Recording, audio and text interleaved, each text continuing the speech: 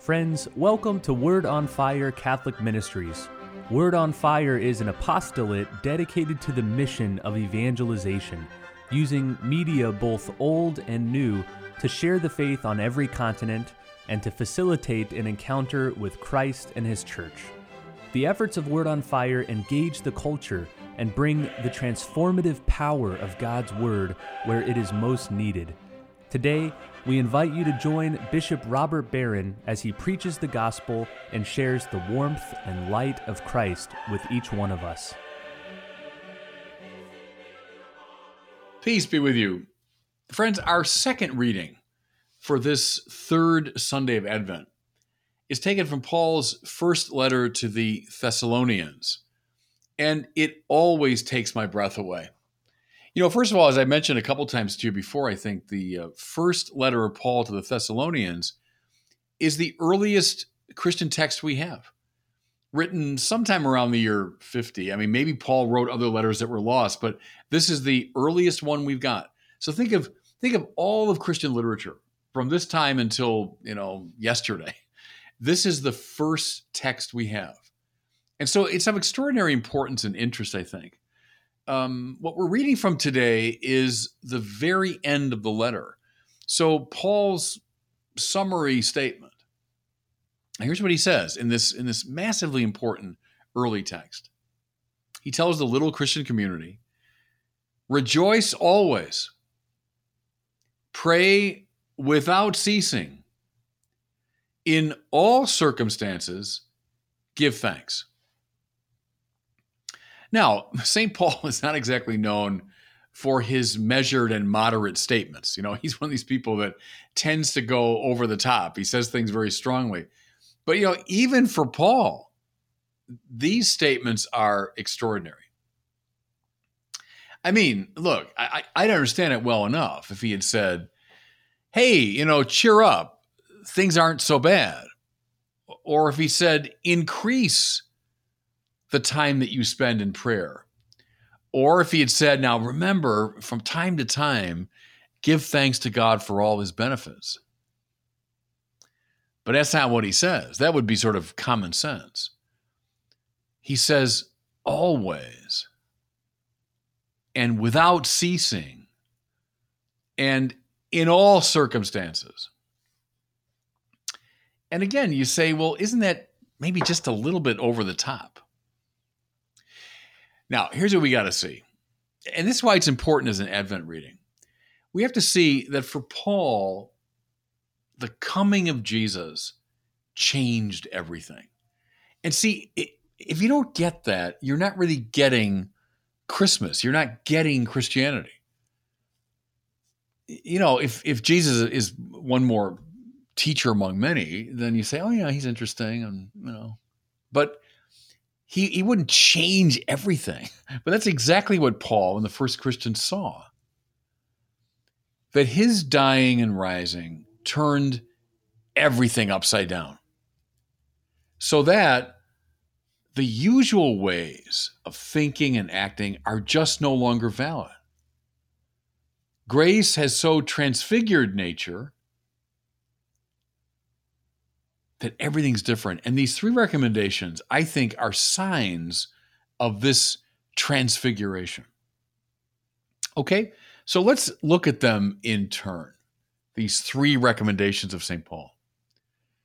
First of all, he says, rejoice always. Now, again, it would appear as though the balanced, realistic person would rejoice sometimes. He'd rejoice when it's appropriate, but that, he'd also weep and feel down when that emotion was called for. I mean, let's be blunt about it. Wouldn't rejoicing always seem just a little bit insane? My mother's just died. Oh, rejoice. My house has just burned to the ground. I've lost everything. Oh, wonderful. Rejoice. Okay, so what does Paul mean and what doesn't he mean? Well, I don't think he means by this that we should be on an emotional high all the time. That suggestion would indeed be insane. Always be in a kind of giddy state of exaltation. Here's what I think he's suggesting, everybody. That the resurrection of Jesus signals that a victory of universal significance has been won.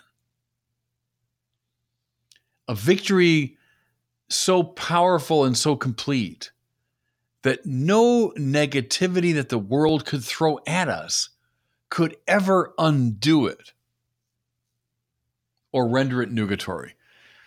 Does that make sense? There's a victory in the dying and rising of Jesus, so complete, so powerful that nothing that the world can throw at us could ever undo it. And so even as I'm feeling depressed about something or I'm feeling down about it, okay, that's normal. That's just a natural psychological reaction. But even in all of that, I'm convinced that a victory has been won. And at that level, I feel joy always.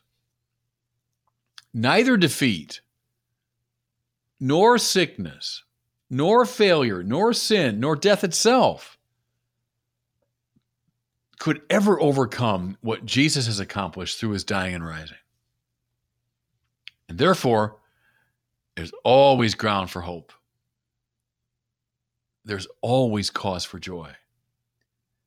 Now, Paul himself, in his great letter to the Romans, puts it in that memorable prose. I am certain that neither death nor life, neither angels nor principalities, neither height nor depth nor any other creature could ever separate us from the love of God. Height nor depth. He's not denying that there are depths, that there are low points. Neither life nor death. He's not denying that there's death.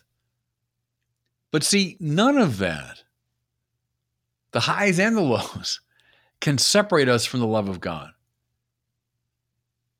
And it's on that basis that indeed we rejoice always. That's why you see it, don't you, in the lives of the saints, often who are enduring the worst kind of suffering and yet have this sense of peace. See, maybe that's a word that is easier for us to take in, because rejoice sounds like I'm always going to a party, but that there's a peace that abides even through the worst of life. And I have that in Christ. Okay? How about the second recommendation? Paul says, pray without ceasing. And you say, well, okay, again, how could one even do this? You know, even Trappist and Carthusian monks, the most serious prayers on the planet, even they take a break occasionally from prayer. I mean, they eat and they sleep and they work in their gardens and farms, etc. I mean, so if even a full-time monk can't pray every minute, how are we expected to? All right. Think of the difference again that Christ Jesus has made. By his incarnation, which we're going to celebrate at Christmas, he's made it possible for all people to participate in the relationship he has with his Father. It's a very important point, Christians. I think we overlook it too often. See, from all eternity, the Son lives in intimate union with his Father. And that union, by the way, is called the Holy Spirit. The Father and Son from all eternity in their intimate love for each other give rise to the Holy Spirit. That's the divine life, this play of three persons. By becoming human, the Son takes to himself our fallen humanity. And then this is the breathtaking thing. Gives us access to the same relationship that he's had from all eternity. See, everything is going to turn on this. Everything hinges on this. If he's one more spiritual teacher among many, who cares? But he's the eternal Son of God who enjoys this intimate relationship with the Father by becoming human, he gives even us fallen human beings access to that same relationship. See, in this sense, everybody who's been grafted onto Christ through baptism is a sharer in the divine life. And this means that our lives are a constant communion with the Father, even when we're not explicitly aware of that communion. Make sense? Think of your own breathing for a second. We're dependent every moment, aren't we, on the oxygen that we're breathing. But how often do we become explicitly aware of our breathing? Very rarely in the course of a day. And yet every minute, every second, we're dependent upon it. See, what's prayer in the ordinary sense of the term, but our becoming conscious in an explicit way of what always is in fact taking place, which is this relationship that we have in the Son with the Father. And in that way, Paul is right. Pray always. Pray without ceasing. Meaning, at the depth of our being, we are in this communion with the Father through the Son. Okay? And finally, the third recommendation. Paul says, in all circumstances, give thanks. Again, thankfulness when things are going well, which certainly seems called for. You know, we gather for Thanksgiving dinner. We tend not to recall the terrible things that happen to us. We think of all the good things for which we should be grateful. And so isn't it, again, a little much, a little weird that he's asking us to be thankful for setbacks and failures and sickness and the death of loved ones? You know, as I'm recording these words, the people of my pastoral region are going through a terrible ordeal. Wildfires have been sweeping through Ventura County, Santa Barbara County, all the parishes that I'm concerned with. Many have been robbed of homes and possessions. Well, should I expect them to be thankful for that? I mean, give thanks in all circumstances? Again now, remember what's changed with the coming of Christ. Jesus entered into our humanity, experiencing every aspect of it except for sin. Therefore, sickness, disappointment, failure, rejection, anxiety, terrible suffering, death itself, the Son of God experiences them. And by touching all of these with his divinity, he transformed them, making them in principle a means of sanctification. By his stripes you were healed. By the sacred cross we are saved. See, therefore, we who participate in Christ see the world differently, not just as a dreadful play of good and evil, but a place where grace is always and everywhere on offer. And so, yes, even for the worst things that you've endured, even for the most terrible moment, give thanks, because they have been transfigured by Christ into a means of salvation. So, rejoice always. Pray without ceasing. And in all circumstances, give thanks. And God bless you.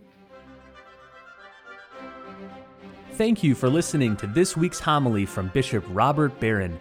For more resources from Bishop Barron, please visit wordonfire.org.